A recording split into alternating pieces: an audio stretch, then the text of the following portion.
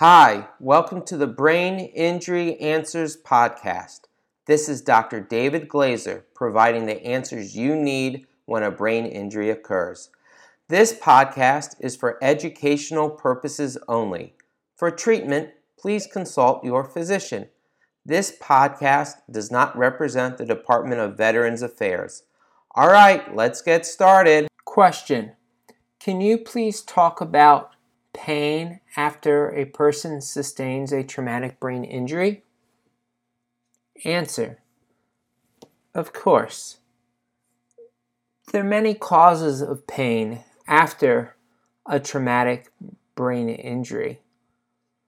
Obviously, someone who's had a moderate to severe brain injury might even require surgery because they may have broken bones, they may have a fractured skull, they may have whiplash in the neck, they may have muscle soreness.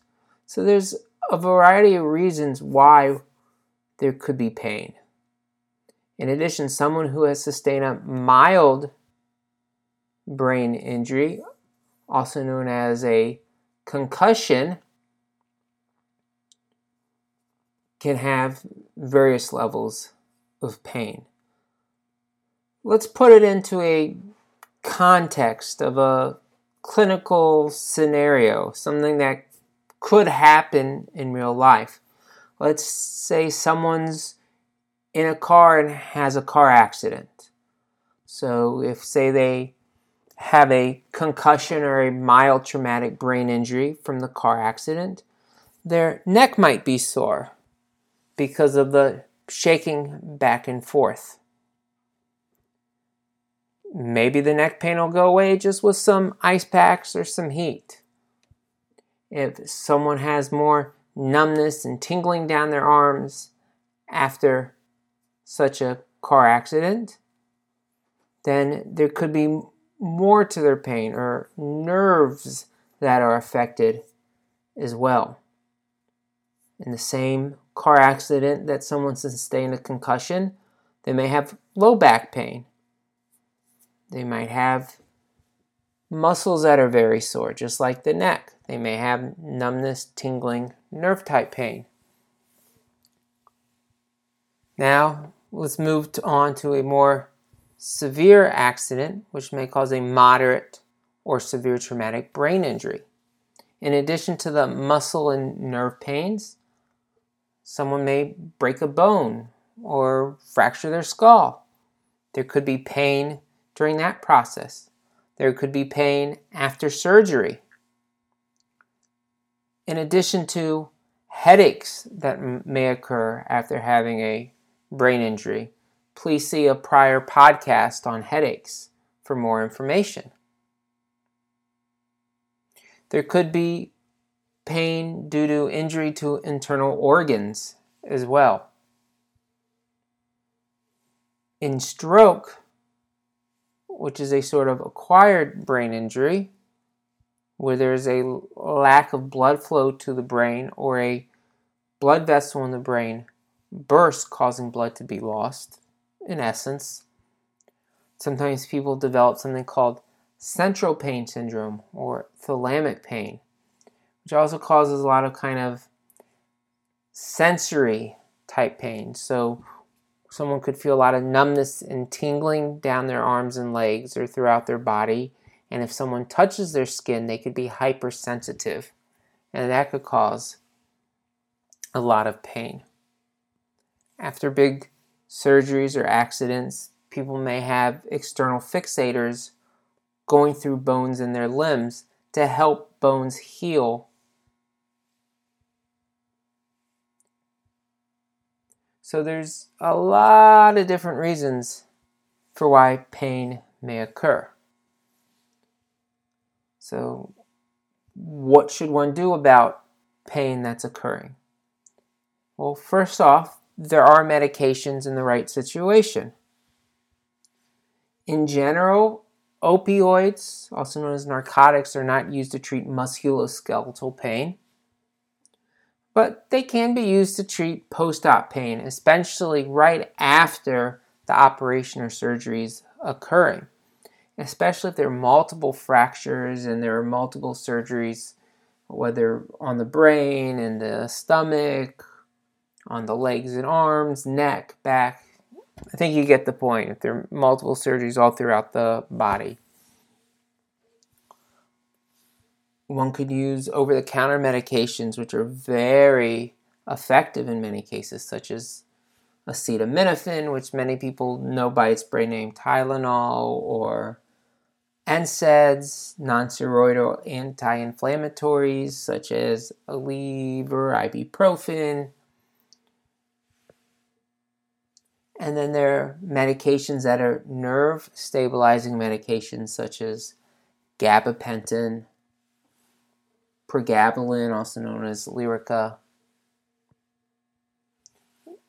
Cymbalta, which many people know as a medicine for mental health related reasons, but it's also been found to help treat pain. Amitriptyline, nortriptyline are also medications that can help with pain as well. Oftentimes people may have trouble sleeping and have pain, or they may have trouble with various activities in addition to their pain. So one should consult their doctor about choosing the right medication that can pinpoint both issues, such as someone who may have pain and have trouble sleeping.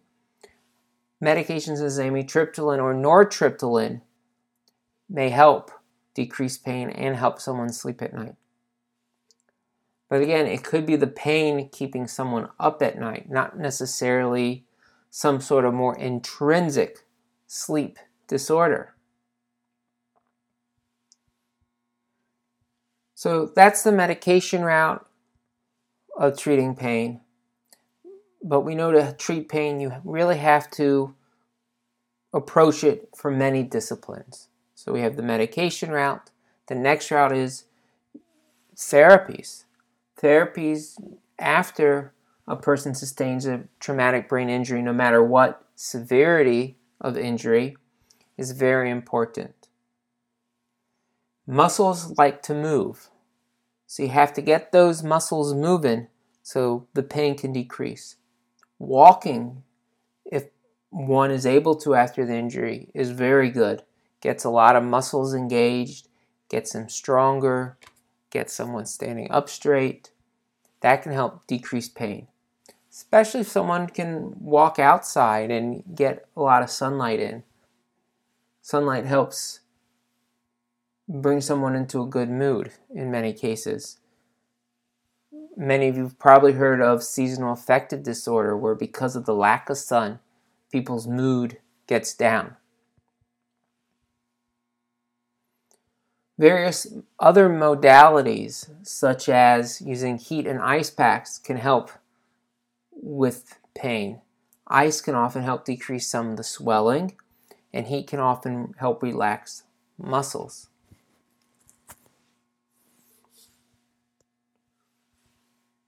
At your doctor's recommendation, you may see a chiropractor if it's appropriate within the context to help with your pain. One may go see an acupuncturist and undergo acupuncture to help treat pain. Also, we know that pain is processed within our brain. So, seeing a psychologist or some sort of counselor or therapist that can help you process pain and understand pain and how to deal with pain. Because by knowing what's causing the pain and knowing how to deal with it from a psychological or cognitive or mental aspect can help decrease pain within one's body. Aromatherapy has been found to help with pain. So there are many ways to approach pain after traumatic brain injury. And it's important to work with your physician to see what's going to work for you. And as we've said before in prior podcasts, you need a good foundation of overall health to help heal a traumatic brain injury. This includes also helping to reduce pain in the body. Make sure you're sleeping well at night, because no sleep can increase pain in the body. Make sure one is getting a healthy diet, because food is medicine. Food tells our body what to do. Diets such as the anti-inflammatory diet, which is basically eating whole, healthy foods, not processed foods, can help decrease inflammation throughout our body. And not only help with decreasing pain, but also help with increasing overall health. So again, it's very important to treat pain properly through the many modalities that have been discussed, and the more that will come out in the future. Big accidents and injuries in the setting of a traumatic brain injury can increase pain, and your physician can help decrease the pain. And by seeing a brain injury medicine physician within physical medicine rehabilitation, one can get proper pain treatment that will also allow the brain to continue to heal and recover. That's a wrap for today. Remember to email all your questions to braininjuryanswers@gmail.com. Check out the website, www.braininjuryanswers.com. Thanks for listening.